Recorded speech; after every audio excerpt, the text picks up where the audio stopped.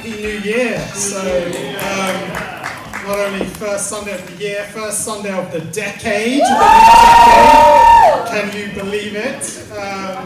And as has already been said, the start of the year is a time for New Year's resolutions and new habits and all of that. So I've got my handsome assistant here. Before we talk about the sermon and dive in, I came across, whoops, hopefully you didn't see that. I came across a list of the top 10 most common New Year's resolutions. And so here's what's going to happen. If you can put your hand up and tell me one of them, then you will get a prize. Wow, okay, all of the hands are up. Now, just before I call anyone out, obviously, if your New Year's resolution is not to have chocolate in January, that's the prize. So you probably don't want to, answer. But all right. So hands still up. All right, Kendra at the back. So tell me one of them. To eat healthy. Well done. Yes. And eat healthy. You've got so that's sort of second one on the list. Go to the gym. Go to the gym, absolutely, yep, so that's another one, okay. Drink less alcohol. Drink less alcohol, is that on here? It's not actually on here, not on this list. So all at the back, shall we? Save money, spend less money, yep, that's on the list. JP. Lose weight, yes, that is also on the list. Stop, quit smoking, actually is also number 7.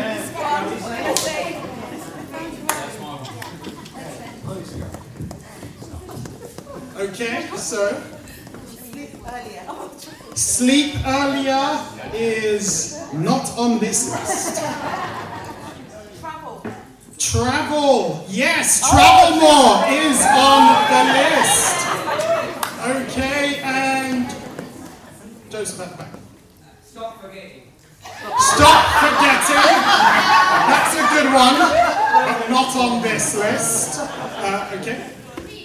Read more is on this list. Yeah, well done. Caleb at the back. Sleep more isn't on this list. Yes. Wow, okay, now that's not on this list, but that deserves a chocolate anyway. So, stealing some of my points, thank you very much. Go ahead. Financial freedom, so I'll give you that. That's part of saving more, spending less money, and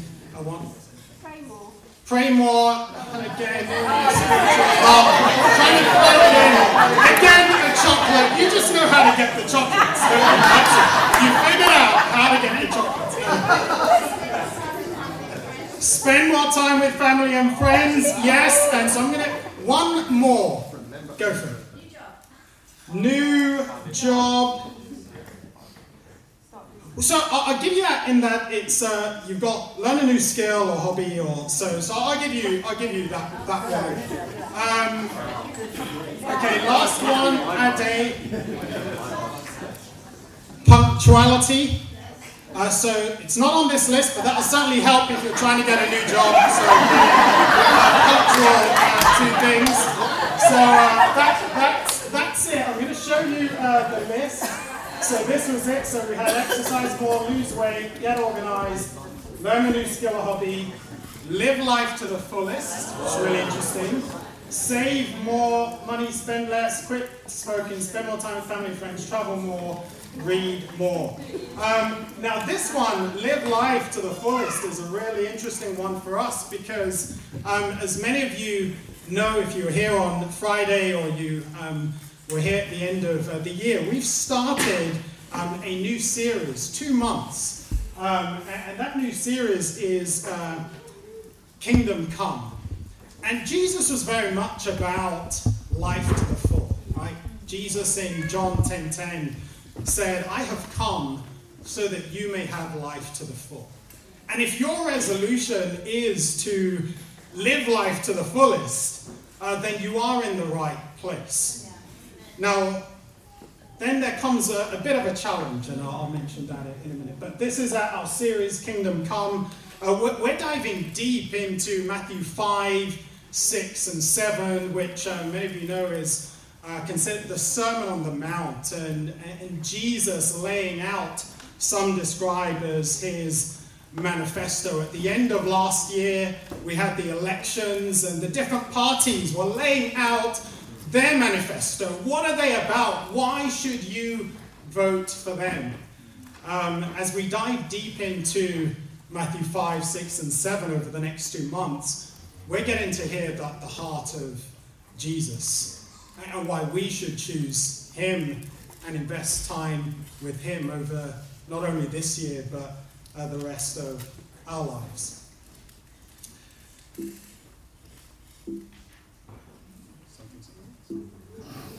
It's not clicking.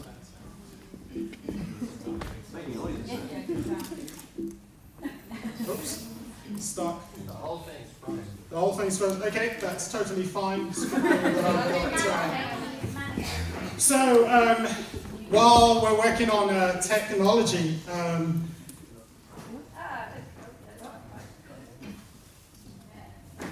is it working now?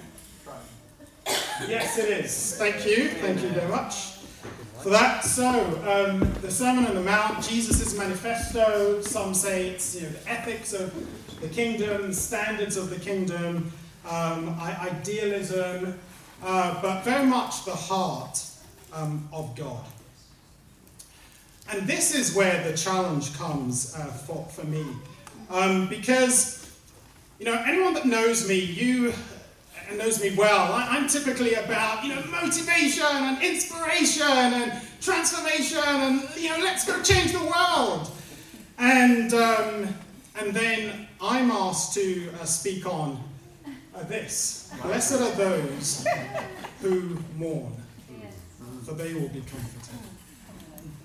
And of all of the sermons that I've ever preached, this has actually been the hardest one to prepare to think about for a variety of reasons. I felt like I've been preparing this sermon for the last 5 years. Specifically because my mum was diagnosed with Alzheimer's 5 years ago. And it's been an incredibly challenging 5 years. Last year was particularly difficult, and those who were at Wellington Country Park, I shared a bit there. And this Christmas was even more challenging, and I'm going to share a bit about that shortly. But the title of this, so we're focusing on Matthew 54, and the title of the sermon really is A Deep Sadness, Eternal Joy. Deep sadness, eternal joy. This is the second beatitude. Malcolm introduced the series on Friday and the first one, so you can go online and listen to that introduction. So I'll try not to cover too much of that. But Jesus says here, blessed are those who mourn, for they will be comforted. This is the second one. And I ask myself, why did Jesus say this?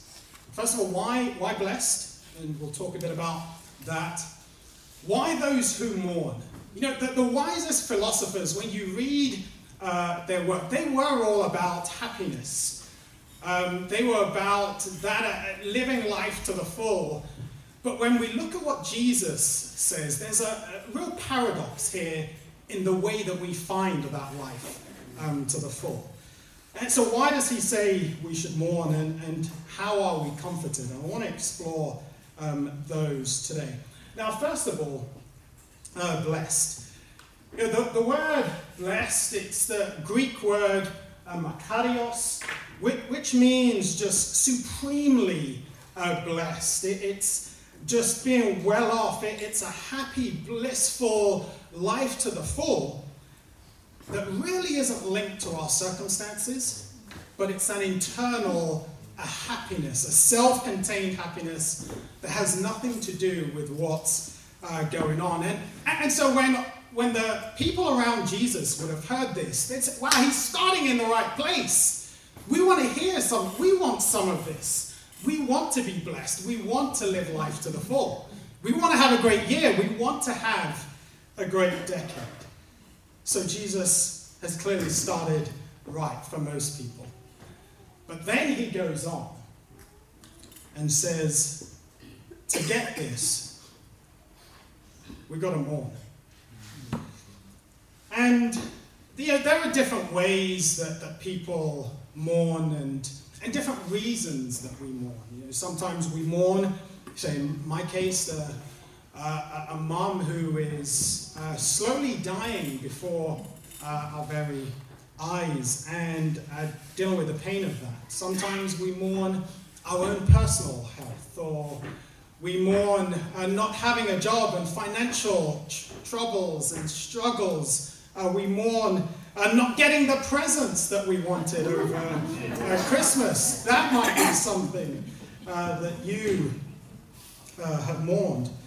But what Jesus was talking about here was a much deeper mourning.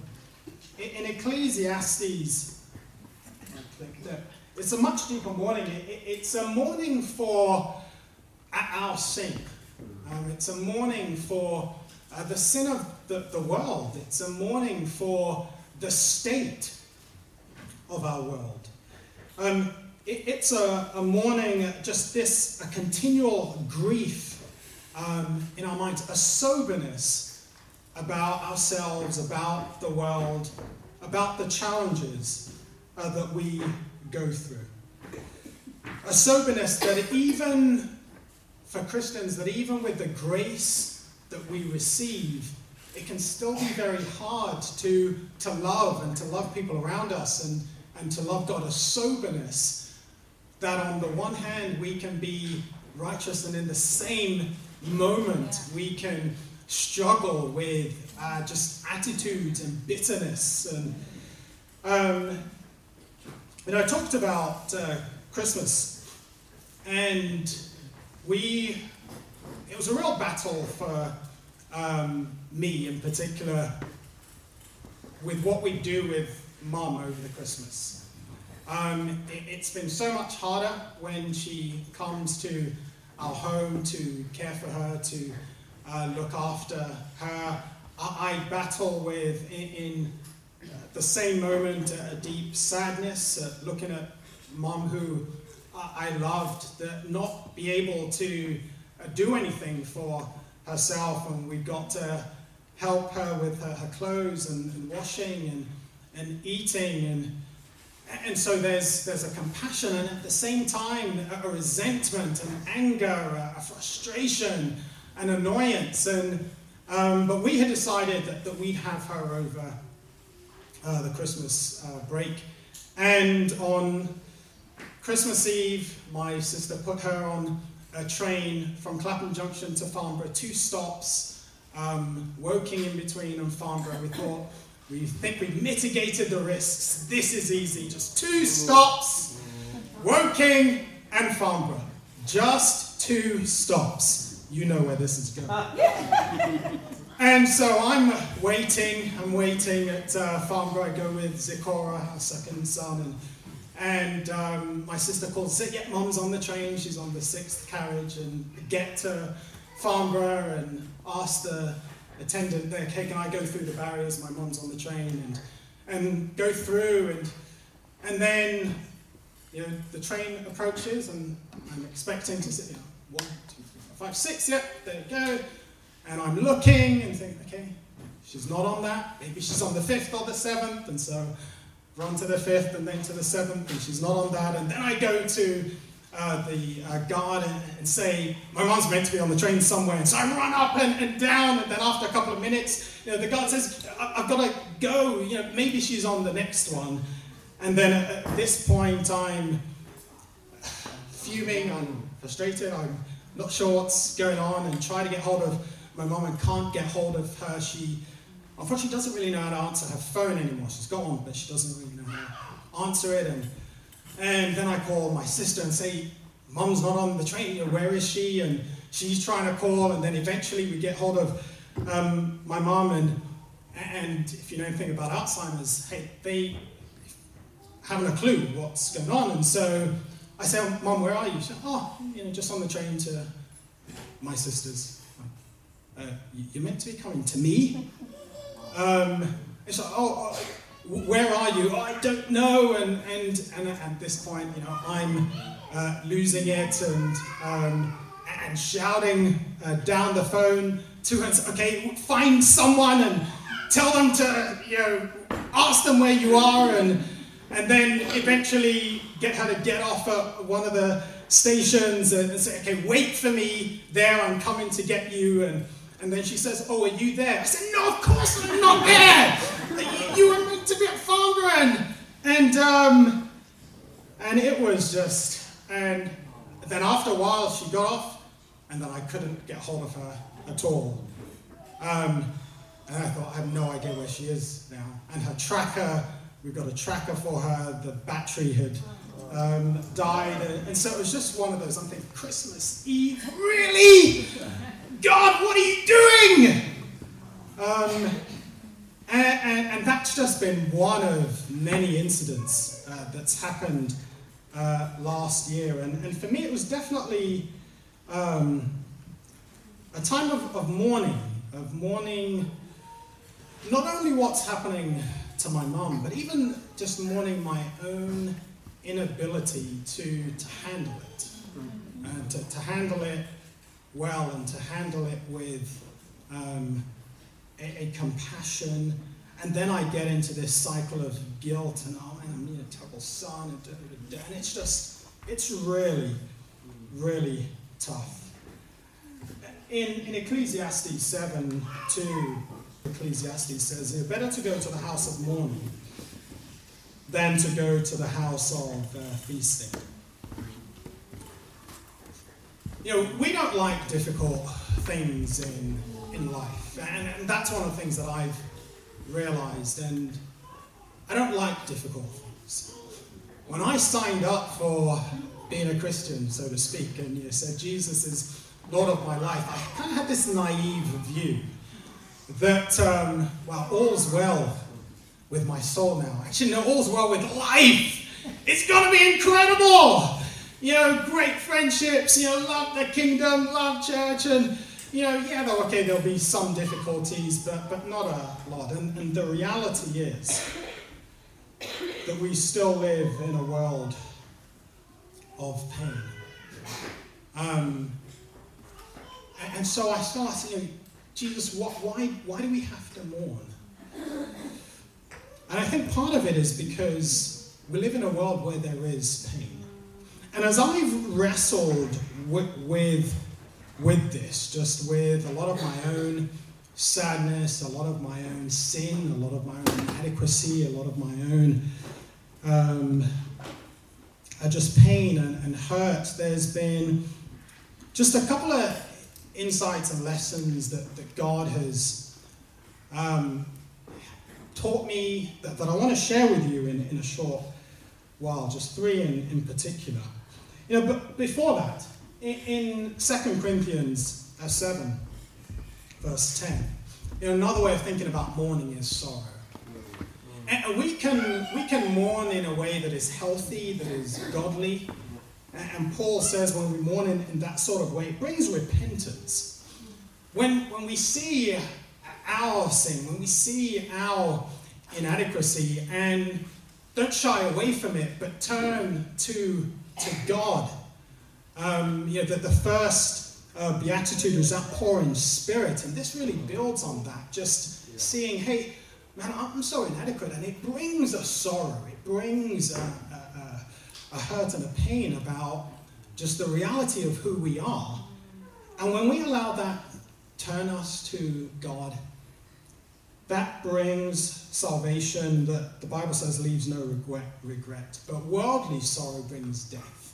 Because we look at all of that, and we look at the pain of the world, we look at the inadequacy of our lives, and instead of turning to God, we try and ignore it. And it leads to death.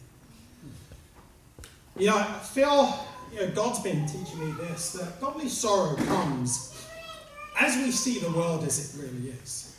I would love, as I said before, I'm typically about inspiration and motivation, and I'd love to just say, hey, it's going to be incredible this year. This year, everyone's going to have their best year ever, no challenges, no difficulties. That just wouldn't be reality. And the Bible is incredible in the sense that it doesn't gloss over reality.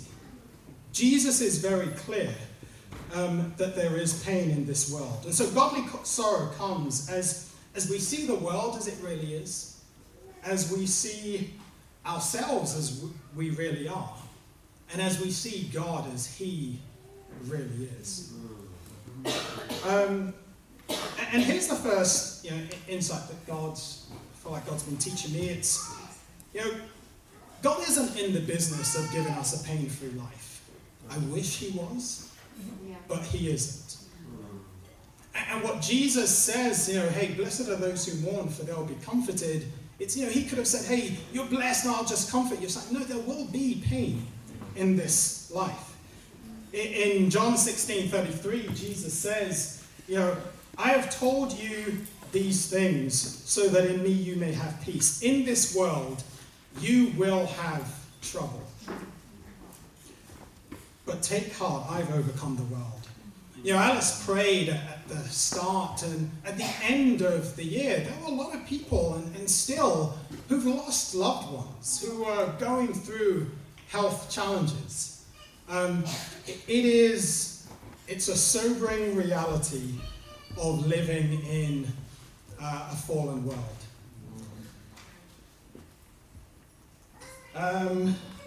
Here's from The Princess Bride, so a modern day, inspiration and philosopher, says this: life is pain, Your Highness. Anyone who says differently is selling something. With the gospel, we don't gloss over anything as Christians. We're not trying to sell a perfect life. If you become a Christian, hey, everything is going to be easy and everything is going to be smooth and everything is going to work out for you, and you'll have all the money you'll need and all the health you'll need and all the friends you need. That just isn't the case. You don't even come to a perfect church.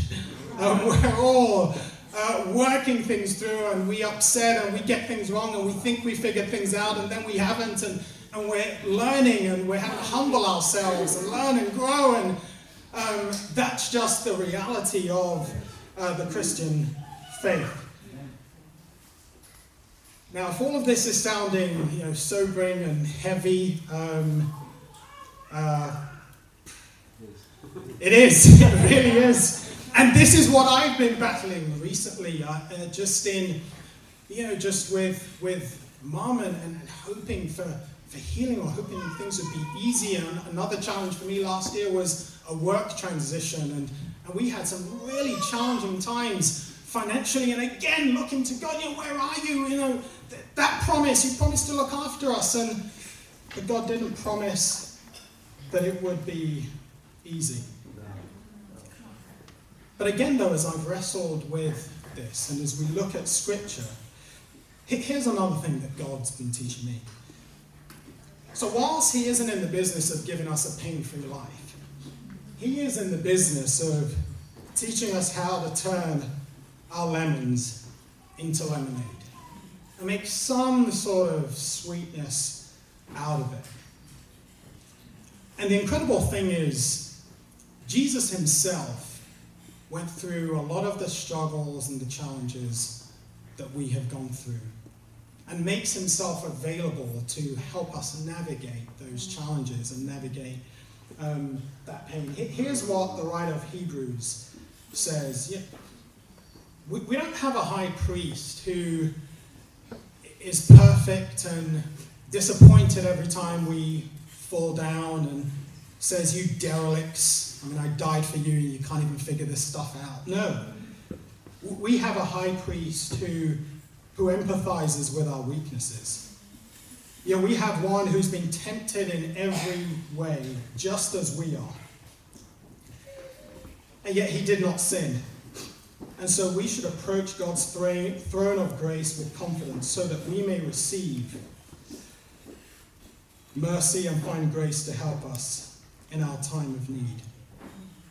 You know, James builds on this and says we should actually consider it pure joy when we face trials, when we go through those things that cause us to mourn, because it tests our faith, and when our faith is tested, it produces perseverance, and that enables us to be mature and complete, not lacking anything. And I wonder if when Jesus was saying, blessed are those who mourn, for they'll be comforted, the part of it is, in your mourning, there is a resilience, there is a perseverance, there is a strength, an inner strength that you are developing that is not linked to circumstances, that enables you to ride storms in ways that most people won't. You know, mourning, going through difficult times, going through suffering, it matures our faith. It matures our faith because we got to hold on even when we can't see light at the end of the tunnel. In Romans 8, Paul says, hey, what then shall we say in response to these things? If God is for us, who can be against us? He who did not spare his own son, but gave him up for us all, how will he not also, along with him, graciously give us all things? Who will bring any charge against those whom God has chosen? It is God who justifies. Who then is the one who condemns? No one. Christ Jesus, who died, more than that, who was raised to life, is at the right hand of God and is also interceding for us. What shall separate us from the love of Christ? Shall trouble or hardship or persecution or famine or nakedness or danger or sword?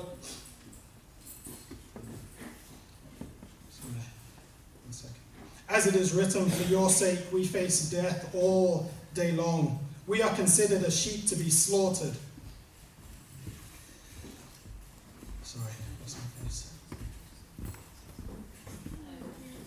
No, in all these things, we are more than conquerors through him who loved us. For I am convinced that neither death nor life, neither angels nor demons, neither the present nor the future, nor any powers, neither height nor depth, nor anything else in all creation will be able to separate us from the love of God that is in Christ Jesus our Lord. Yet, mourning is actually incredibly helpful for our soul. It's incredibly helpful for us to have a resilient life. And I'm realizing slowly, very slowly, just the incredible wisdom behind what Jesus says and his heart. Because truth is, naturally, for me to have a great year, I don't want the difficulties. They can go. Just give me a great year. Yeah. I'd rather, if it's a choice, great year, no difficulties. And yet, the truth is, to have live life to the full, we need that ability to be able to navigate those challenges. There's a principle called, or paradox called the Stockdale paradox. Some of you might have come across it if you've read. Oh, well, yeah. Amen. We won't say our brother Ian is a paradox. We won't say that. Another paradox. A guy called James Stockdale. He was in the Navy. Jim Collins writes about him in his book, Good to Great. And he was in the Navy during the time of the Vietnam War. And he was a senior, one of the most senior ranking officers to be captured and to be a prisoner of war. And he was tortured in incredibly cruel ways. And he had a conversation with Jim Collins afterwards and just talked about the people who survived, the POWs who survived the torture and the brutality in the camp. And when Jim asked him, who were those that didn't make it out? He said, that's easy. It was the optimists. Because the optimists, they would say, hey, okay, yeah, I know we've been captured, but we'll be out by Christmas. And then they weren't out by Christmas. And then it's, okay, Easter, we'll be out by Easter. And then they weren't out by Easter. Oh, summer, we'll be out by summer. And they weren't out by summer and before. And then they said, okay, we'll be out by Thanksgiving. And then they weren't out by Thanksgiving. And before they knew it, they had died of a broken heart. And he said, those that made it were those that had a hope. They had a hope. But they faced up to the reality. And they said, hey, we have no clue. Now, we know, that they're coming for us, but we have no clue when. It may be months. It may be years. It may be decades. Wow. I look at that and I think of the incredible wisdom of what Jesus says here. He started off saying blessed. He wants us to live life to the full. And as we dive deep into Matthew 5, 6, 7, it's all about us living life to the full, but we're going to hear things that are a paradox, that we've got to mourn in order to receive that comfort. And that mourning strengthens us in ways that we hadn't realized on the inside. And then what we get then is comfort. And it's not just a comfort that's that a pat on the back and, hey, nice, or nice year, or even just a short-term comfort, chocolate or whatever the case may be, but it's a deep comfort, a deep sense of hope. Partially here in this life, a hope from the God of all comfort, from Christ the Comforter, from the Spirit of God, from the Scriptures, and from those around us. Paul says this in 2 Corinthians 1, praise be to the God and Father of our Lord Jesus Christ, the Father of compassion and the God of all comfort, who comforts us in all our troubles, so that we can comfort those in it, so that we can comfort those in any trouble with the comfort we ourselves receive from God. I think of the comfort that I've had from the likes of JP and Rose. And what's interesting is JP's mum went through something similar probably about 10, 15 years ago. And somehow what he's learned and the comfort that he's received and what he and Rose worked through, we're benefiting from that now. And when we mourn and when we receive comfort from God through people around us, we're able to comfort others. Yeah. Just a final insight here as we wrap up. God isn't in the business of giving us a pain-free life, but he is in the business of teaching us to turn lemons into lemonade. And finally, he is in the business of making all things new. And that's encouraging. Because life is full of pain and struggle. And yet in Revelations 21, at the end of all of this, he says, then I saw a new heaven and a new earth, for the first heaven and the first earth had passed away, and there was no longer any sea. I saw the holy city, the new Jerusalem, coming down out of heaven from God, prepared as a bride beautifully dressed for her husband. I heard a loud voice from the throne saying, look, God, a dwelling place is now among the people, and he will dwell with them. They will be his people, and God himself will be with them and be their God. He will wipe every tear from their eyes. There will be no more death, or mourning, or crying, or pain, for the old order of things has passed away. He who was seated on the throne said, I am making everything new. Then he said, write this down, for these words are trustworthy and true. Blessed are those who mourn, for they will be comforted. As we go into this year, as we prepare for a year ahead that no doubt all of us want to be a year where we live life to the fullest, let's bear these, just some truths about God that will help us have a great year, in spite of whatever circumstances we may face. That God isn't in the business of giving us a pain-free life. That's true, that's reality. But he will help us turn that pain and make it useful and make it beneficial somehow for us and to comfort those around us. But the beauty of it all is that he is making all things new. And we may not see that in our lifetime, but he is making all things new, and that gives us a hope. That gives us a resilience, and in a weird sort of way, helps us to have a much better year than we could have even if everything was perfect. Thanks so much for listening. Hope that's been Thank you so very much.